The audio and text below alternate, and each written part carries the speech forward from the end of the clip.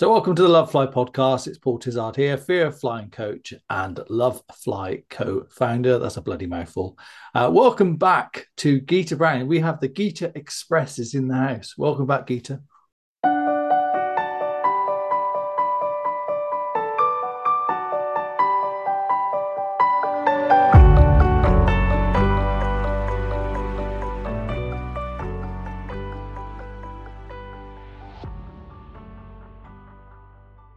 Thank you. So happy to be here. Yay! Yeah. So, first things first, I'm going to say thank you off the bat from all of us for just being amazing, being a fantastic Facebook ambassador, and the posts that you put in there are just phenomenal, really inspiring and stuff.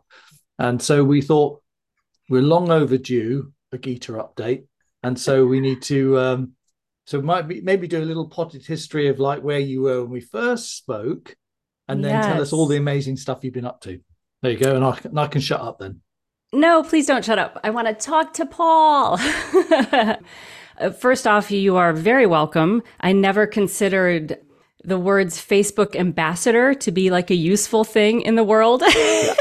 But when it comes to Love Fly, I am really honored, and it's so much fun. I like can't keep me from it. It's just a great community you guys have started there. And anyone who's listening, hello, hello, hello, much love. So, potted history. Wow. Well, I was thinking today we're recording this in March. So, March of a year ago, Mm. I was what we Americans would call a hot mess.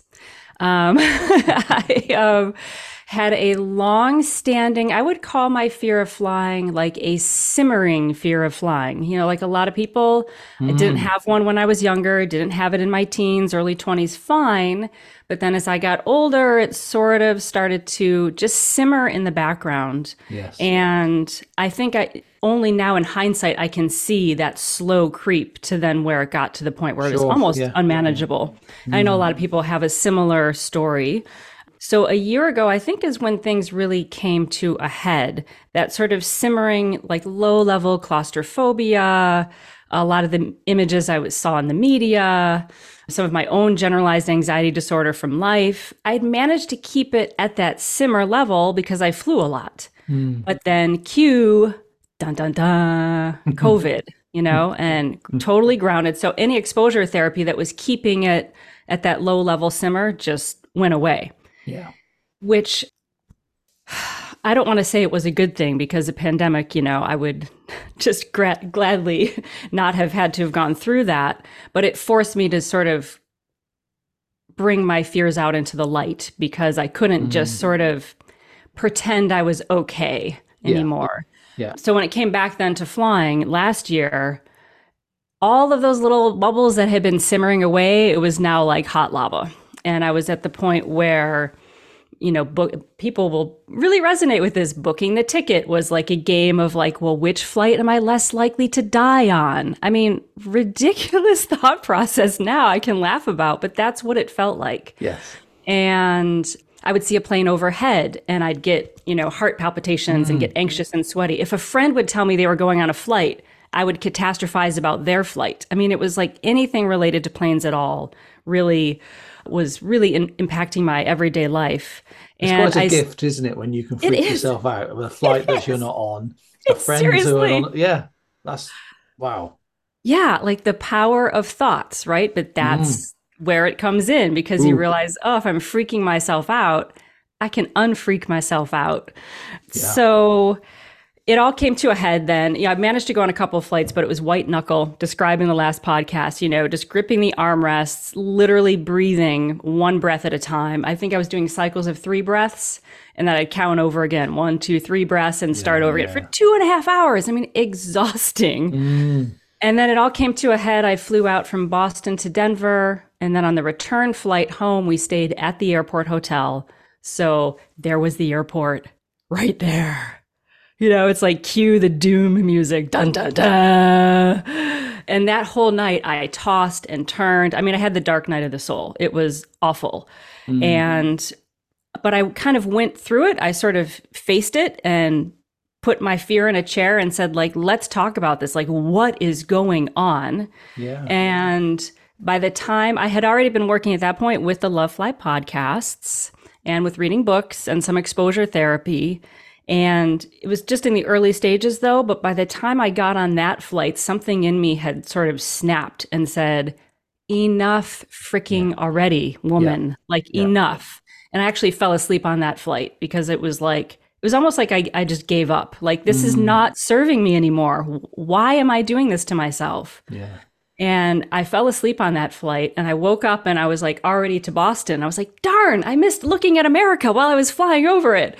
And something in me really shifted and has not stopped shifting ever since. Foreshadowing. Very good. So for those who haven't listened to it, shame on you. Geeta's first episode, it's well worth a listen. Not because she's an explosion of energy, enthusiasm, but also because there's some tips in there that Geeta shared. So we're not going to spoil it. What did Geeta do last time? You'll have to go and listen and find out. But, so for this time, roll forward. You've been posting in the Facebook group. Yep. And you're very kind to credit us. I know you also got some help from Captain Ron, was it? Yes, very much so. He's a lovely guy, you know. So absolutely he's lovely. been a podcast guest a couple of times. Brilliant. Yes. He's just so humble, you know. Did you know he was a Vietnam vet? I don't think I knew that. It once, and I just caught it. It was like, did he just say that? You know, I was thinking, wow, he's been flying a long time. Yes. But he's so modest and about all the stuff he's done. Yes. And just loves helping. So anyway, roll forward. You've been putting photos up of doing some, what I would say is quite remarkable stuff. So tell us how you got from last time where you were like to where you are now. From total hot mess.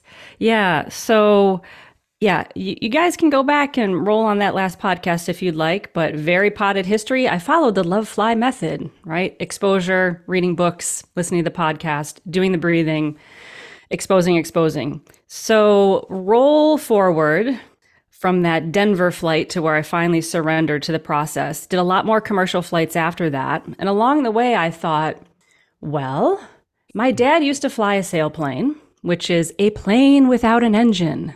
What? Right? And he used to do that. And I know that like people go up in these little small planes all the time. What if I went up in a little small plane, like a tiny little plane, and I was initially thinking of it just for exposure therapy? Maybe that would be something. And then when I go get on a big plane, I can say, but I did that little small plane, so surely now I'll be fine in commercial aviation. Yes. But I think there was part of that underlying, subconscious part of ourselves that when we're in a fear state, we can't access. There was part of me that was slowly falling in love with aviation, just getting really interested by it, sort of entranced by the whole thing. So, but I knew that because I still had so much ingrained fear behaviors, even though I had surrendered to it, my knee-jerk reaction was still panic. Yes. So I knew that it wasn't just going to go away just because, I've surrendered now, everything's fine. I still had built, as you say, a lot of, I'd gotten really good at practicing fear. So I knew I needed to find a small plane that I could go up on with a person who would not be a jerk, quite frankly, because, some people can be really insensitive and if they don't understand your fear, they can throw you into a steep turn or all the things that a little small plane can do, and not realizing that, they can really be traumatizing us. Well, also there could be a little throwaway comment. Exactly. People like well-meaning relatives do, but also people in the profession sometimes will just say stuff and you just think, that's not helpful, even though you know the intent behind it, but it's just and when we're on that fight or flight mode, everything that someone says, it can just set that off. So I did a lot of research and I called around a lot of places and really tried to suss out where was a place that was going to be sensitive to this free. Jerk-free environment, please. And I found a place. And actually, I found a place where the person not only spoke to me on the phone, but the very first time I went to the airport, we just sat in the office and we talked for like an hour. That's all we did. And all along the way, I've really been thinking of my Love Fly peeps for this one, because I think a lot of us, or maybe it's just me, we have that all or nothing thinking. Like either I have to be totally over the fear, or I completely suck and I'm horrible and I'm a failure. We're just like, but I think of it more now. It's like, life is just a happening. It's just a process. It's not something for us to, master or be perfect at. It's just for us to join the process. Like, that's it. Enter the Yoda. She's off again. But in that regard, though, it's like, like when a little caterpillar goes in a cocoon, it's not like, I must be a butterfly now, otherwise I suck. It's just in the cocoon doing its thing. And then when it's ready, it's the butterfly. So I started to that was last summer. Maybe there's a lot of butterflies in our garden. Maybe I was looking at that. But I started to think of the process of going on this small general aviation flight as just a process. Like, what happens if I just go along with it and just see where it goes, instead of trying to feel like I have to be free of fear, or I have to, whatever, some, rule I have set up for myself. What if I just enter into the process and see what happens? And that was a really crucial shift in mindset for me, because it just took the freaking pressure off, I could just kind of relax and explore aviation, not from a side of like, I have to be different or better, but just what's happening here? What can I take from this? So even though while I was driving to the airport that first time, I still had the churning in the gut. I had to go to the bathroom like 3 times before I even went into the office. My body was still fight or flight, but my mind was like, I'm going to do this as just a process of exploration. And that's it. And somehow that helped me just keep taking the next step. So I had that long conversation with the instructor, and then went home, thought about it, said, well, I'll just book a flight. Let's see what happens. And all along the way, I was saying, all you're doing is booking a flight. You can always just say, not for me. Like, you're not without agency. You can always make a different decision. Again, it's not all or nothing. So very long story short, I go on the flight. When we did an hour of ground school, I was like, this is so cool. We did the whole walk around of the plane. We get in the plane, and then he starts the plane. Okay. And we're whoa. Yeah. Hour of ground school. You can't just jump over that. You experienced aviation person, you. What was that? What's that about? Oh, yeah. So an hour of ground school is where they take you through the principles of how flight works. How does a plane stay up there? What are the things you need to know as a potential student pilot when you're in a small plane and it's just 2 of you? Like, what's your responsibility scanning for traffic? Not talking when the pilot needs it to be quiet. How to do a pre-flight, like what you're looking at in the airplane. Is everything bolted on? Is there any leaking fluid underneath the plane? They just kind of take you through like the real basics of your safety, your responsibility, and then also how to manage yourself as a pilot, which was so cool. Like, are you safe to fly? Have you had enough sleep? Do you have a headache? Do you have a cold? Are you stressed out? Are you worried about something else in your life? Like, are you really in a good space to go up in the air today? So they take you through all of that, as well as what are all the instruments and all that. Not that you remember all of that, it's just too much for an hour, but they just sort of intro you to all of that. Very good. And it's fun. Well, to me anyway. That's what you say, thorough. Very thorough. Yes. This is a good school for me, as you can tell. I like details, man.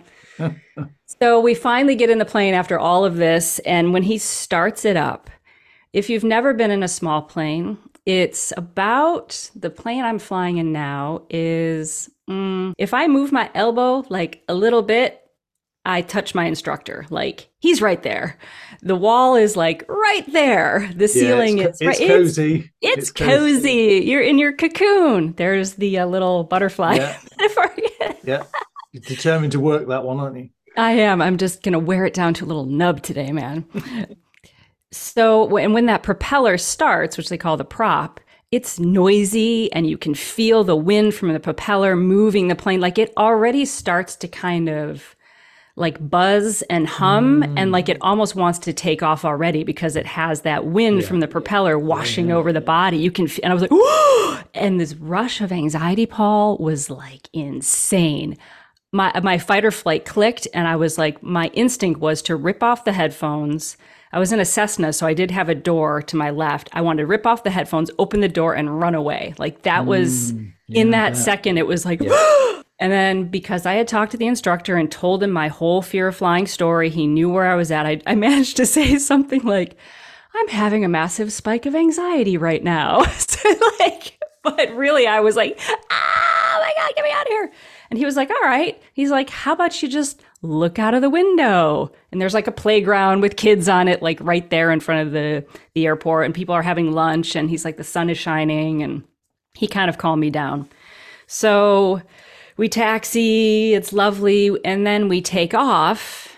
And it was a mixture of being exhilarated, thrilled, and completely terrified. Yeah. It took a lot of coaxing. Well, I think we flew for like 15 minutes, and he said, all right, I'm going to hand you the controls now. What? And I was like, oh, no, you're not. No, you're all right. Carry on. No. Well, I pay you, and then I have to fly the damn thing. What's going on? Seriously, what's up with that?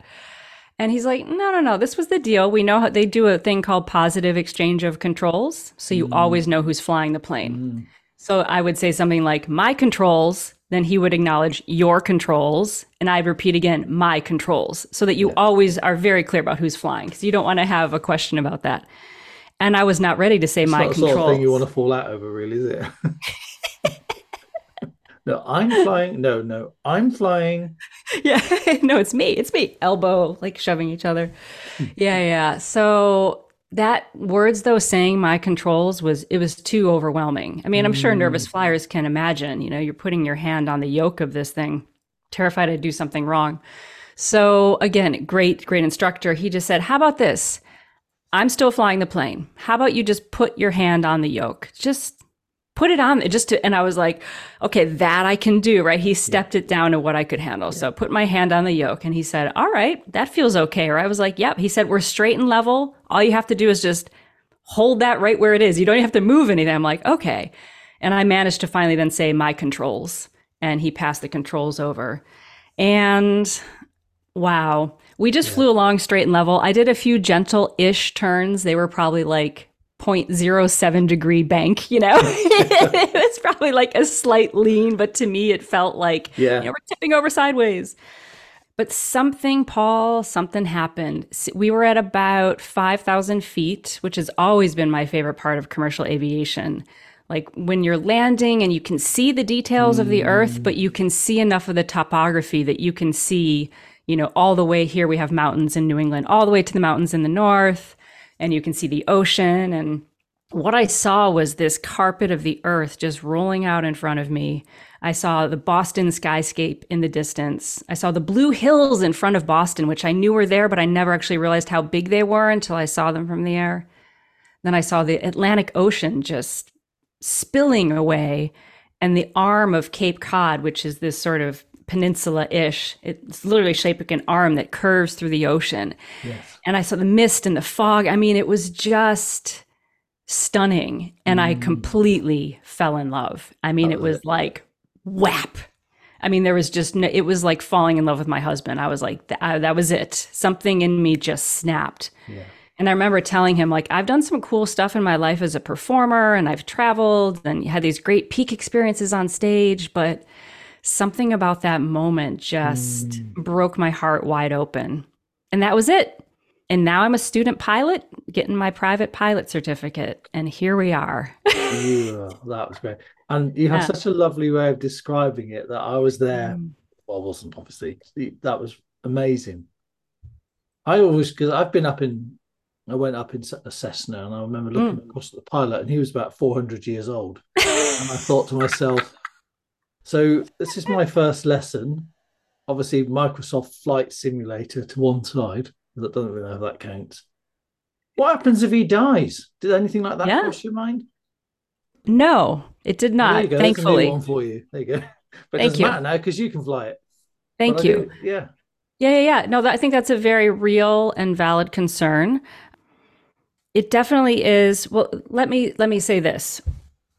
General aviation, and this is something I had to talk about with my husband as well, and really think about from an accurate risk assessment, because what you're bringing up is how do we evaluate risk of going up in a single engine plane?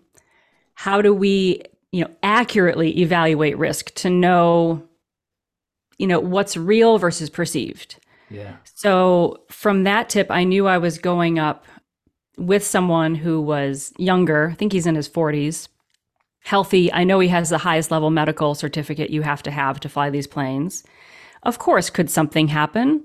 Of course it could. I also know that I could always see the airport from where we were. And, I mean, if something happened in that moment, boy, that's an interesting one. The chances of that happening are pretty remote. Yep. But I think if it happened, that's where you get on the radio and you ask for help. And there's people who can help you. It's not actually as hard to fly a plane as you might think it is. I think we have a big thing in our mind that it's like some skill for like other people, or you have to have like some special, you have to just be that kind of person who like wanted to be a pilot from the time they were a fetus. But actually, like if you can drive a car, you can fly a plane. And I think you're bursting a few bubbles here, Geeta. I know, but it's really a mental block that we put pilots on a pedestal. And I'm sorry, but they have a lot of training, and certainly you do need to have a certain mental ability and physical ability, but it's not within the scope of people to learn how to do. It's just not like something for other people. Love that. So, but no, I didn't think, what if he dies and then I'm up there in this plane? So thanks for that thought. You're welcome. I'm here if you need me. Anything else to think about? No, but here's the thing is so it's risk assessment. And I was looking like, I feel safe. I felt safe in that situation going up with him. But the other piece of it is that's what my anxiety, it will always throw up a roadblock that will always stop me from doing anything I decide I want to do. The resistance will come up for anything that's really important to us in life. That's when we'll experience the most resistance, right? Yeah. For whatever's the most important, that's what the roadblock will come up. So that's where I always go in and I think I trust myself to handle it. And I hear people saying in Love Flight all the time, I love you guys for this, but sometimes I want to smack you a little bit because everyone's like, trust the pilots, let them do their job, trust the system. And I'm like, yeah, okay. Yes, actually, yes, do that. Even more so though, trust yourself to handle whatever's happening because ultimately you can't even control that. You just have to trust yourself. So I trusted myself to handle whatever happened in that little tiny plane. I love that. That's brilliant. Yeah. That's brilliant. And so that was it. You were hooked then, fell in love again. Fell in love again. So how often are you out there now? How many hours have you done? So here's where we are. I took it very slow, and my school is very, I won't say they're selective. They're discreetly selective that you have to go through a bit of a process to enroll. So they have some not hurdles, but they just sort of have a curriculum that you have to go through, and you have to just sort of keep going through the steps before you can really fully enroll as a private pilot student. So I did all of that, and I just took it slow because I'm coming from like a lot of fear. And I told my instructor, I'm going to need a lot of time, probably a lot of flights where it's just me kind of getting used to it, because in small planes, you do feel more sensation. You do notice the wind more. There's a little more bobbling, bloobling around. And when you're turning, you feel it more so. And you do more degrees of bank in those small planes than you do in commercial aviation. And you want to be able to do that so you can handle it. So I started that discovery flight was in July. And then throughout July and August, I sort of just kept taking the next steps and the next steps. And then I had to wait for my instructor because he's in high demand. So I could only have classes once a week, which is really hard to learn how to fly if you can only do it once a week. You can read all the books you want and watch all the videos you want and visualize all you want, but there's nothing like putting your hands on the controls and rotating for a takeoff. You can't. Yes. Yeah. And then the plane that I'm flying, which is a Cherokee Warrior, so it's a low wing, little nimble, lovely plane, had a major just thing that needed to be fixed. And so she was out for 2 months being fixed. Blah. So I was just getting my mojo, and then it was like, so it's been a very slow process. She's back. I'm back flying. I finally got the second day a week with my instructor, and then cue winter here in New England. Snow, ice. This past week we were supposed to fly, and both times was canceled just due to ice on the runway. Because, you don't want to land on a skating rink. There's something not safe about that. So I'm at about total flying time. I must be like at 20 something hours or maybe more. So you still managed to squeeze in despite all of that. That's we have impressive. Done a decent bit of flying. I have not soloed the airplane yet, though. I'm like right on the cusp of that. And we keep getting like a momentum, and then winter happens. Yeah. So it's been a lot of interruptions. But it's given me a lot. I think that's good for me. Nice and slow, nice and steady. I'm in my little cocoon. There's the metaphor again. Make note. I'm just I'm just taking it slow. And I think it's actually given me a lot of time to integrate a lot of the LoveFly learning and to really process like that internal thing. Because I also, there's another thing we say a lot in LoveFly, which I agree with, but I also kind of have come to a different understanding of it. We talk a lot about battling fear and overcoming fear. And I do think that it's a good analogy, that there are times where we need to kind of like... Oh, hang on. Do we need a drum roll for the Geeta upgrade? Come on then. We're not battling anymore. What are we doing? No, I do think we do need a battle at times, don't we? Like we need to be like, you're getting on that plane and you're doing the thing. Even if you're shaking and you're in the bathroom every 20 minutes, nervous flyers, I know you know what I'm talking about. You have to summon up that like that grit. So I think it's useful. But if we stay in that like heightened state of feeling like we have to fight and battle, I don't know that it's super useful long term. And I think it kind of sets up that like,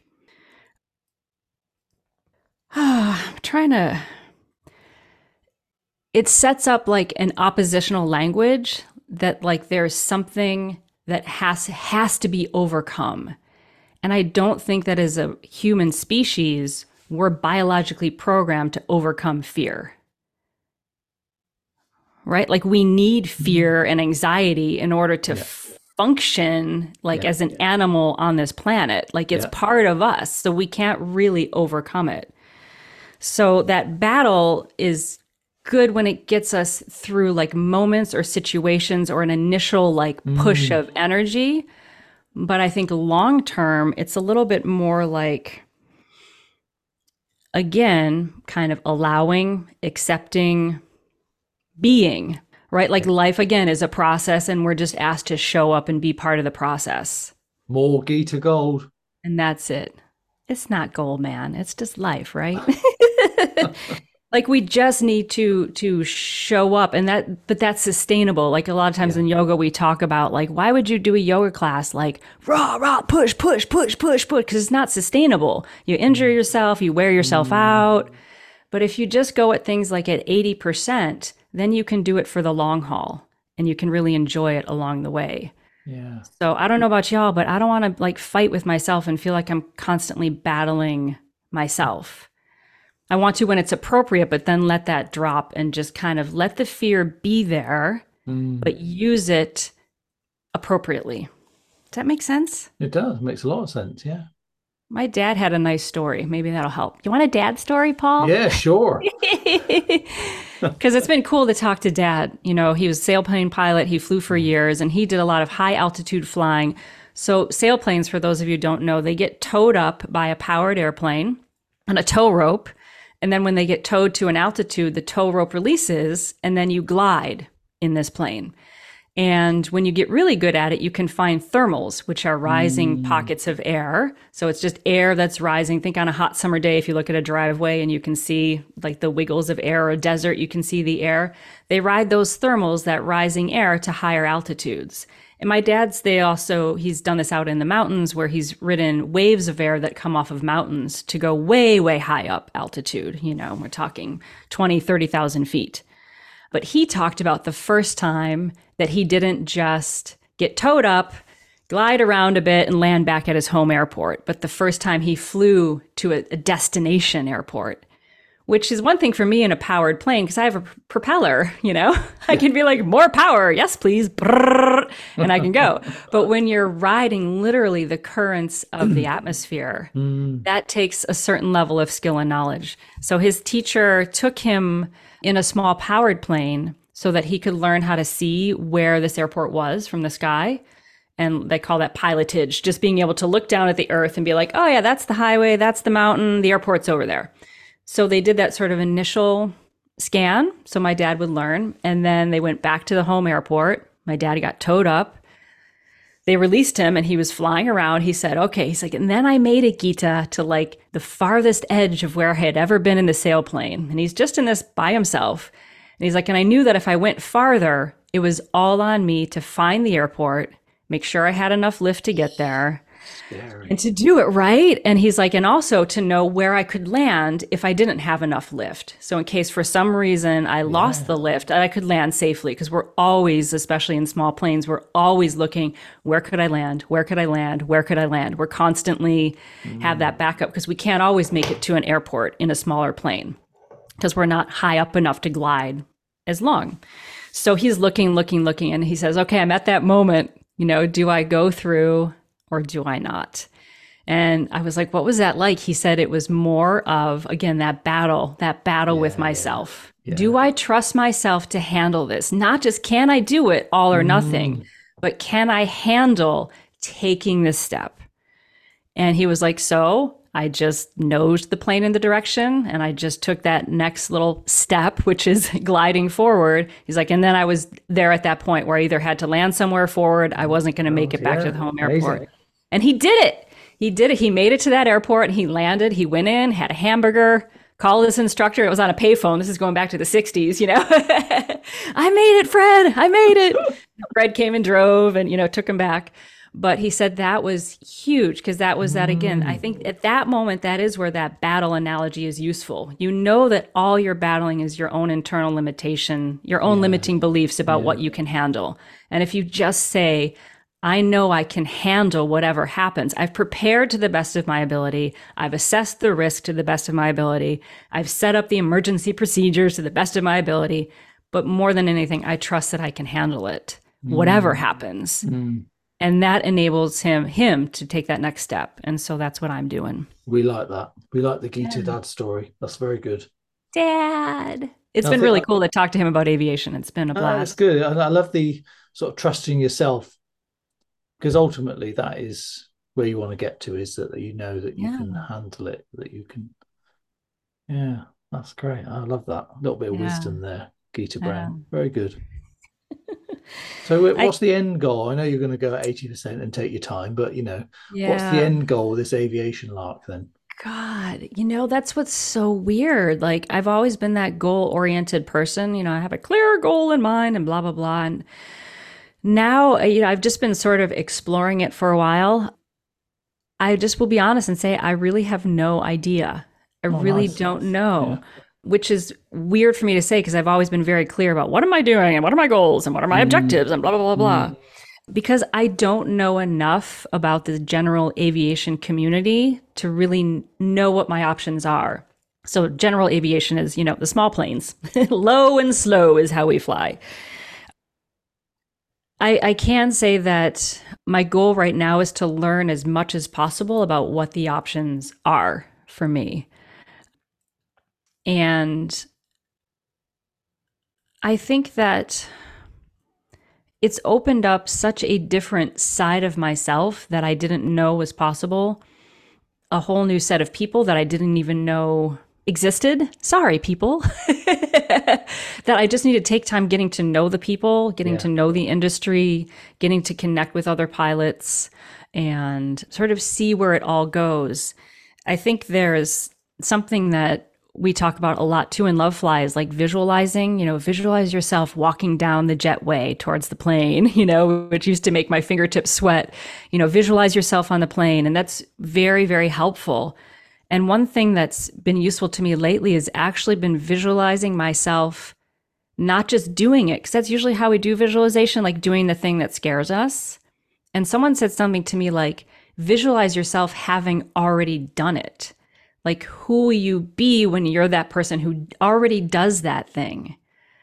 And so I would do that in the early stages of getting over fear of flying, visualize myself getting off the plane and feeling relaxed and calm instead of like exhausted. Yeah. And so now I visualize myself like, okay, I'm 2 years in the future. I have my private pilot certificate. I definitely have my instrument rating because that sounds fascinating, being able to fly with not any visual cues at all, just total instruments. Picture who is that person? And I honestly have a hard time visualizing her. I'm still have a little mental, that makes sense? A little like limiting belief, like, really? It's you, Geeta. That's honestly, that's phenomenal, isn't it? I mean, anybody listening to this be thinking, yeah, it's easy for you, but I remember talking to you and you're on that kind of bit like, will I, won't I? And you shared all your tips. And now look at you. And I think there's a fear to be overcome with, I've said this before, so I won't go over it, but I don't have any problems going in a large commercial aircraft because I know about all the backups and stuff. Yeah. But I don't feel that comfortable doing the sort of size aircraft that you're talking about. Whenever I've done that, I have to give myself a damn good talking to because I don't feel relaxed at all because I'm thinking about where's the backups, I'm the backup. Oh, right, okay. That's not good. I don't like that answer. So it's quite a leap that you've done. It's no small thing. Yeah, I guess that's true. And I think now that I know more, I won't bore the audience with general aviation speak, but now that I know more about general aviation, and had a lot of conversations with my instructor about this, I do understand how the backups in general aviation work, and they're different than commercial aviation, but they're no less robust. It's just a different mindset. It even goes to things like the plane that I'm flying. I'll give one example so people sort of might know. Maybe this will help your sensibility. But the plane that I'm flying on is a single engine, which most people would think, oh, single engine, you only have one engine. Uh-oh, what if that one engine goes? However, this plane was chosen because it has a particular wing structure that turns it, and it has a very light weight. So it turns it into a very effective glider if the engine goes. In fact, how we practice all of our landings are power off landings. So every single time I've landed this plane has been with the power completely off. So I have no fear about, if the engine goes, will I know how to land it? I'm like, that's what I do. That's how I've learned from day one, is how to handle no power. Whereas other single engine planes, they can be a little heavier. You don't get as much gliding out of them. They sink a little faster, not like a stone, but you just have less time to glide around. So all those little decisions, really accurately assessing risk. It's not just, that it's a small plane. What type of small plane? I know the type of engine is a Lycoming, which is super, super reliable versus some other types of engines. So all of these is I won't go all into it because it's way too aviation nerd, but there's all these backups and redundancies that we do have built in, and that we know how to manage those backups so that we can, again, handle the situation. There you are. See? Yeah. Brilliant. One thing my teacher said to me too, which really helped, maybe it'll help you, or maybe it's just my metaphysical thing and the fact that my teacher has a degree in philosophy, so we're a good fit. But his dad is also a flight instructor. His dad said this to me, my teacher said this to me. Think of the plane like an extension of your own body. You're not flying a separate mechanized thing. That plane is you, and you are the plane. You sense things through your body, what's happening on the wing. You can sense through your seat what's happening on the bottom of the plane and in the back. You can feel the vibrations through your body. Everything that you do with your hands and your feet gets extended out through the aircraft. So it's an extension of you. And why in the world would you be afraid of that? And I was like, oh. Drop the mic. That's a great one. That was my, and I was like, that makes a lot of sense, right? But it's again, it's that like battle mentality that we have, or opposition mentality. Like that thing is something I have to be afraid of. And instead of, it's all part of the universe, it's all part of you. Interact with it, play with it, and you can manage it. I don't know if that helps at all, but that's really good. Yeah, that's very good imagery as well. I feel like there was something I wanted to say. I made a note here. Let's see if I can find it. Yeah. Hang on. So we'll just, Yeah, go ahead. We'll just hang around. Take your time. Wait for it. No, I made a note here. I'm see if I can find it. Yeah. We do want the Gita wrap up wisdom at the end, of course. Oh, Gita wrap up wisdom. Sure. But we'll come to that when you've worked out what the thing is you wanted to say. Well, I guess I wanted to say something else to anyone who is listening, that I kind of don't know how to really explain this. I haven't worked it out in my mind. That's why I sort of took the note. It kind of goes to how we're designed to function like as a human being, just like as a physical substance. So if we take it all the way down to like a cellular level, say you take like a stomach cell. A stomach cell is designed to either grow, so it's either going to grow more stomach cells or, repair those cells, or it's going to be in protect mode. It's like, that's how our cell on a cellular, like biochemical level, that's what our cells are literally programmed to do. I won't get all sciencey about it, but that's, very reductionist what they do. They're either growing or they're protecting. This is like the survival programming of like how we are built from the womb. We're either growing or we're protecting. What's interesting with a stomach cell, say it's in there like digesting food, which might be part of like growing, and then it perceives a threat, like you get really stressed out about a flight coming up. When it perceives that threat, that cell switches off from growth mode and goes into protect mode, which means it shuts down digestion because it's like, I don't have energy to digest food and do that. I got to go protection mode. Our cells are literally programmed to be binary like that. They're either growing or they're protecting at a cell, like that small cellular level. And then you put those groups of cells together into a stomach, a heart, a lung, a brain. Those groups of cells do the same thing. They're either growing or they're protecting. If they're in protection mode, they're not growing. If they're growing, they're not worried about protecting. They have different biomechanical things they do. And that's why this long-term stress that we put on ourselves with fear of flying, with that constant low-grade anxiety of consuming social media feeds about not helpful images, about, listening to the rubbish things you would say, that other people say, about feeding the fear, or even ignoring the fact that you have a fear and sort of pretending it's not there, but it still is simmering away.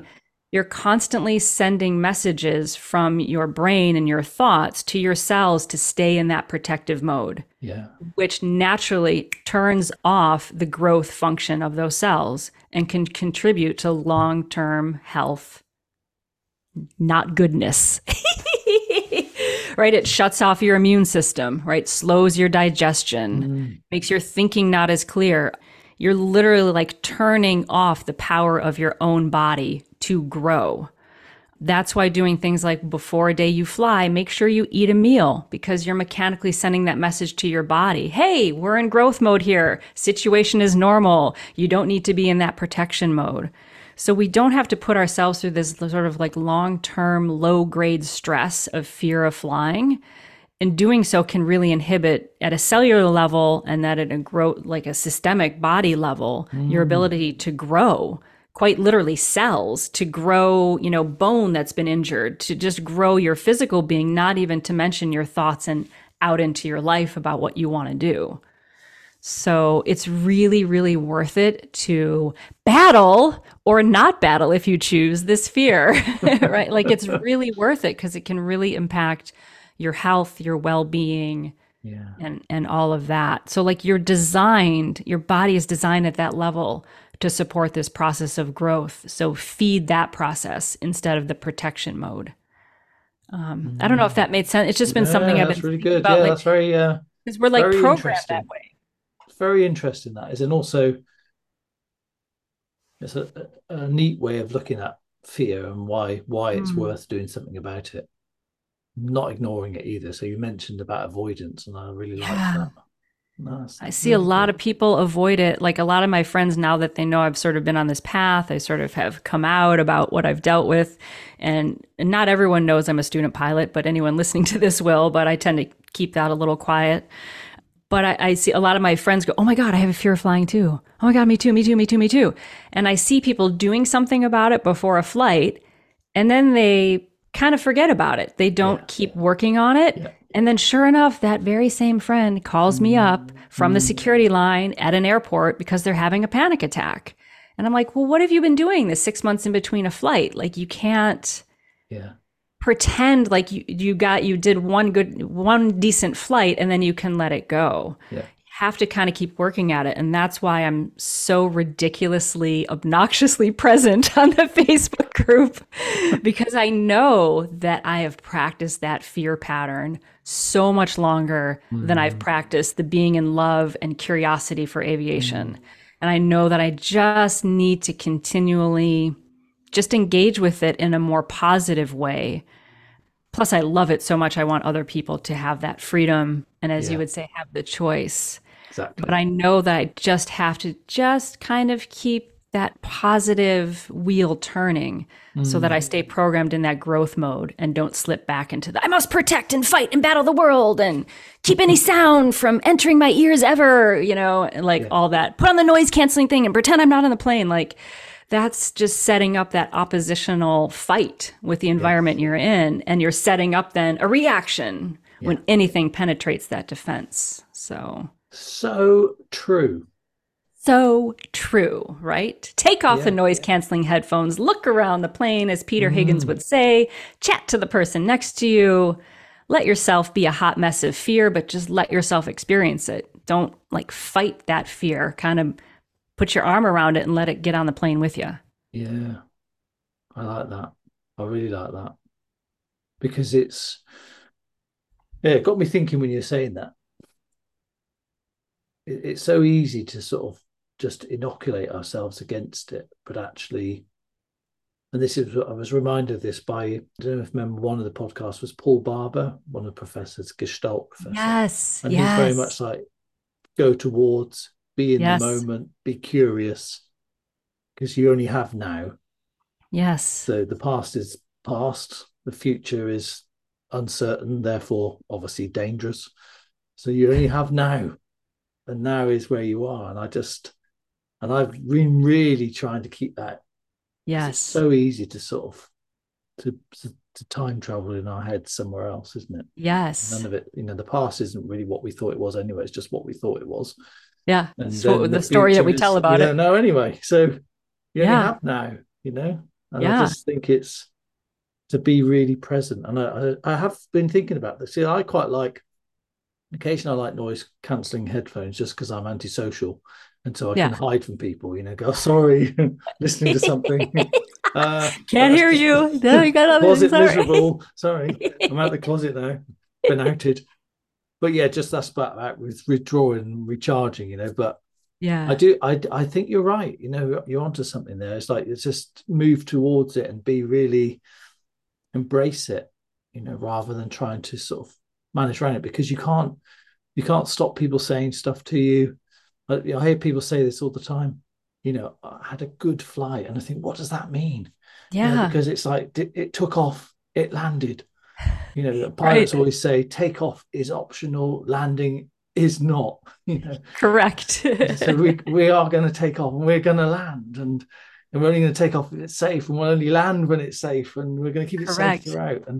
And so I think, what's a good flight? Like no turbulence. It's like, well, it's a good flight whether it's got turbulence or not. Yeah. It took off, it landed, is defined a good flight. Yes. Yeah, that's it. Check. Exactly. I took off, I landed. Yeah.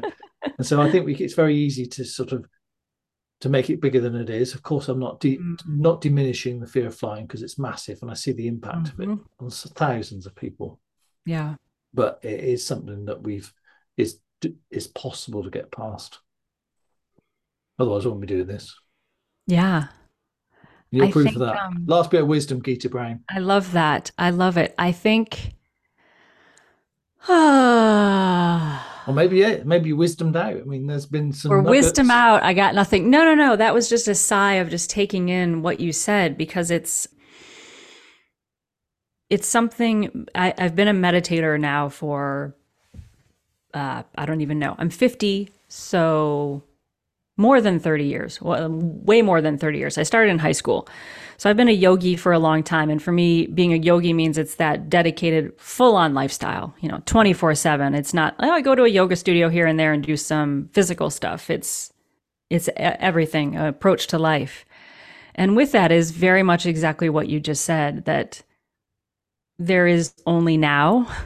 There's only this moment that is happening right now, talking to you right here. For whoever's listening, wherever you are, there's now. So wake up to now, this moment. Yeah.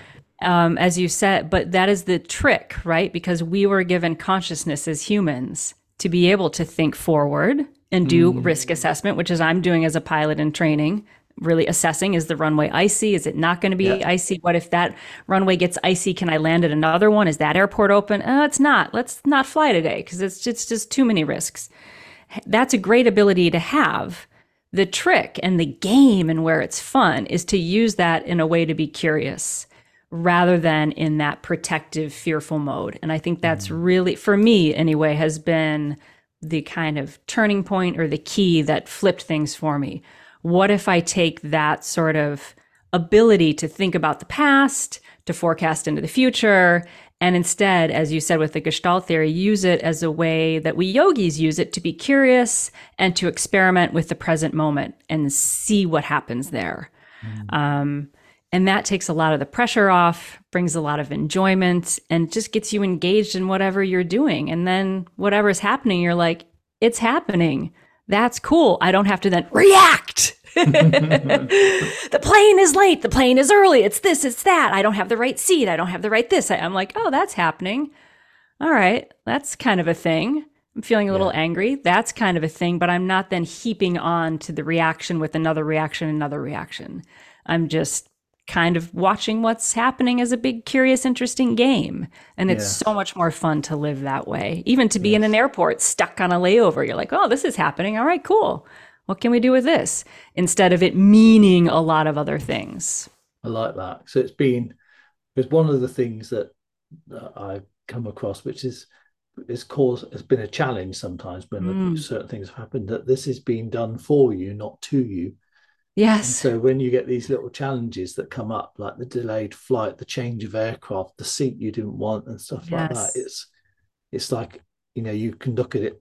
It's shit's happening anyway. So what do I do? So I can react, or I can sort of think, oh, okay, how do I make the best of this? And it's not always easy to do that, and certainly for the big things, it can be very hard to do that. Yes. This is for me. This is for me. This is for me. This is all happening for my good. Yes, I'm really growing and learning. Thank you so much.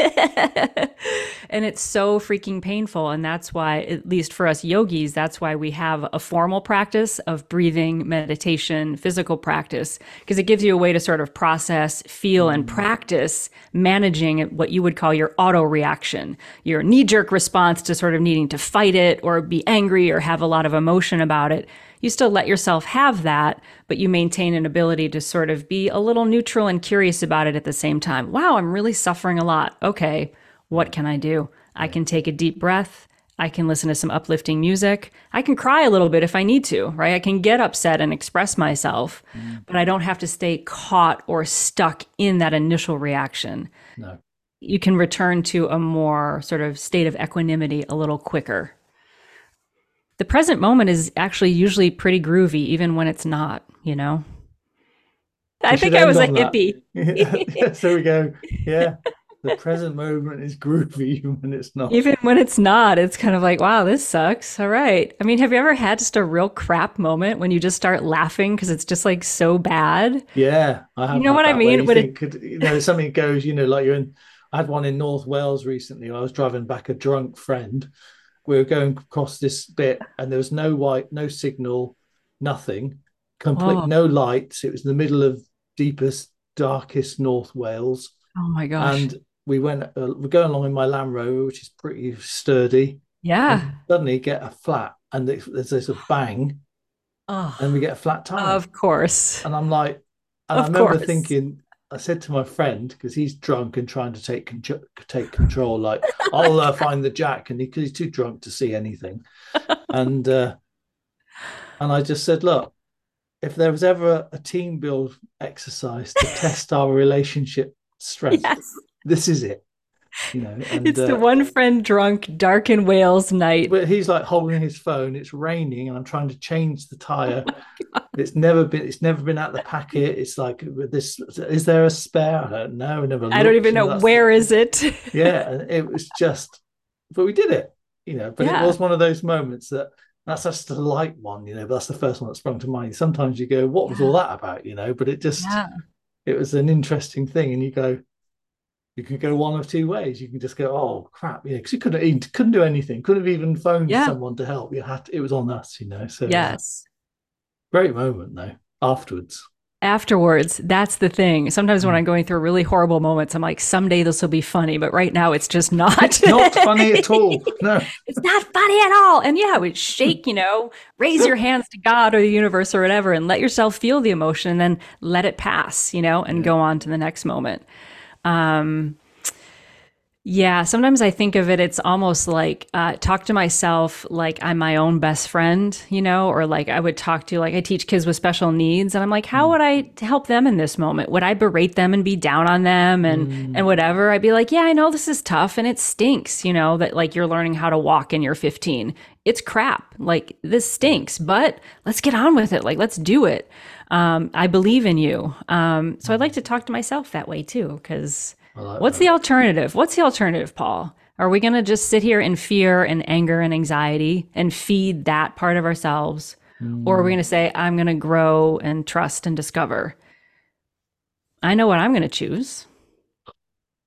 These little sound bites are like, drop the mic moments as I stop the podcast now. But then you got me thinking about something else. So I was just thinking about one of the psychotherapists that used to talk on the previous courses I used to run. Mm-hmm.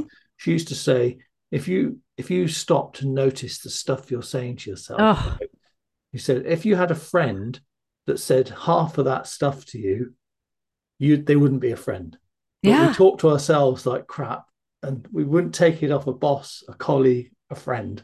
yeah, But we could take absolutely. it, the old internal critic. Yeah, go for it. And we don't even notice, right? It's like, No. it just, we don't go, wow, I'm speaking so poorly to myself right now. It's just that, again, that constant low level anxiety, that low hum of Yeah, comparing yourself to people on social media or yeah, judging people on social yeah, media, then judging yourself that way. And it's, zzz, zzz, zzz. We almost don't even notice that we're saying it. That's why for me, the formal practice of meditation and yoga is useful because when you're just sitting there with yourself day after day on the cushion at 6 o'clock in the morning, you really hear all of those things and you can mm, get down to those deeper levels to that like core limiting belief you have about yourself. And that is another thing I wanted to mention to the Love Fly people is that there's two kind of levels that I've been discovering through my flight training of that super conscious programming, the stuff we're really aware of. Like I have a fear of turbulence. I still don't like turbulence, still learning how to work with that one. It's getting much better, but it's a little triggery for me. So I know that, or I know I prefer, this plane or that plane, or we have all that conscious stuff that we do. You can work through all of that, and that's great. Work on that. But there's also that subconscious programming, like you just said, that the therapist mentioned, that there's this little undercurrent of limiting beliefs, things we mm, picked up from our parents that maybe even happened before we were pre-verbal, things that were said in the room that we sort of internalized. And it's this little belief. And if for me, if I don't go to those deeper levels and bring those limiting beliefs, piloting a plane is for other people. You have to have some natural inborn ability or skill, or I'm not good enough to do that. I'm not worthy enough. I'm not disciplined enough. I'm not strong, whatever it is. If I don't bring that out into the light of day and put an arm around it, it will forever boss me around. Yeah. Because when we're in that stressful fight or flight moment, we don't rise to the best of our ability, like people say. It doesn't happen. We sink to the level of that lowest limiting belief. We go right there. I know Love Fly people have all felt that. We just all of a sudden turn into this other kind of, I don't want to say crazy person. That's not a great term to use, but even our loved ones look at us, they're like, what are you doing? So if we don't, for me, if I don't look at those deeper levels of my limiting beliefs and my sort of ingrained little like self-worth stuff that I carry around, that's the thing that comes out in a moment of stress. Whereas if I look at it, put my arm around it, treat it with some love, I know that it's there and it doesn't boss me around anymore. Then I can respond from a much more relaxed, open, curious place. So go deep or go home, baby. Right, I'm going to take that. That's the one. Go deep or go home. The ending. Or don't, or just kind of get okay with flying too. That can be enough, Like I wouldn't have been ready for this deep dive, 5 years ago. But now I was ready. I was ready for that next phase. Turning 50 kind of lets you know, if you want to do something, now would be the time. Yeah.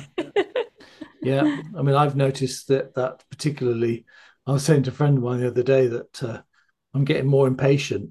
And I think it's because I've got more life behind me than in front of me. And I'm just thinking, I don't want to spend listening to this stupid conversation. Exactly. Or in a queue, like 1 minute in the queue, but then it could be being done for me, not to me. You're still an arsehole. Get out of the way. This queue is a moment to breathe, relax, and be. Being done for me, but it's still annoying. Paul, when you're in a queue, you are the queue itself. It's not an external happening. If you're in traffic, aren't you the traffic? Yeah. All right. Or is the traffic everything around you, but somehow you're not the traffic? I'm not the problem. Everyone else is the problem. Everyone else is on everyone else, not me. Yeah, just to be clear. Right, Geeta Brown, thank you very much for coming back and sharing more of your lovely energy and wisdom. My pleasure. I can't wait to release this one in a couple of weeks' time. And I'll probably edit that bit out, but it's on video, so I can't. But no, thank you. That was amazing. Thank you. It's absolutely my pleasure. Thank you 1,000 times to you, to the entire Love Fly crew, John and Susan, Peter, you guys. I think that's why the Facebook group is effective and is indeed one of the only reasons I'm still on Facebook, because I literally unfriended every quote unquote friend. I'm really on it only for Love Fly, precisely because the community is not only peer to peer, which I enjoy, but I know whenever we go a little bit awry that we can rely upon, the wisdom of our what I consider my teachers, you, Susan, John, and Peter, to sort of come in and say, hey, hold on, folks. Here's a way to look at it. Here's actually the facts. Or Captain Emma can come on and give us some facts. It's that level of professionalism that I find in the group, which is really unique, and the approach to really looking at this holistically, that it's not just a getting over fear of flying. It's really about how are you going to approach your life to give you, as you would always say, more opportunities, more choices rather than fewer. I am forever grateful, and that's why I spend a lot of time on it. It's just my way of saying you. We really appreciate it. And also from Sarah and Steve and Hannah and all the others that who you'll meet on Saturday on the webinar. So that happened. So the webinar that you came to 2 weeks ago. Anyway, it's confusing with this time thing. Time is an illusion when you're on a podcast. So this webinar this Saturday, which was 2 weeks ago when this goes out. Anyway, yes. So you'll get to meet and Jamie and I think a few other regulars and Anna. Some of these people that pop up a lot in this, so it'd be great. Thank you. Fantastic. One lovely Love Fly community.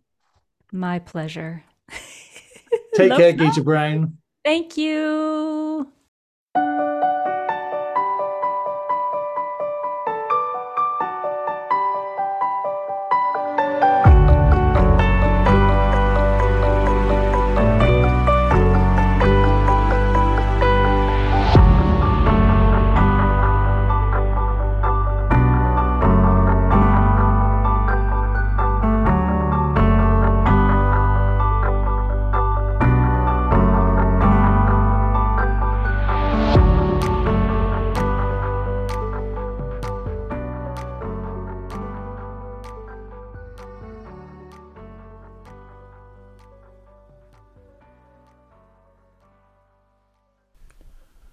Thank you for listening to the Love Fly podcast.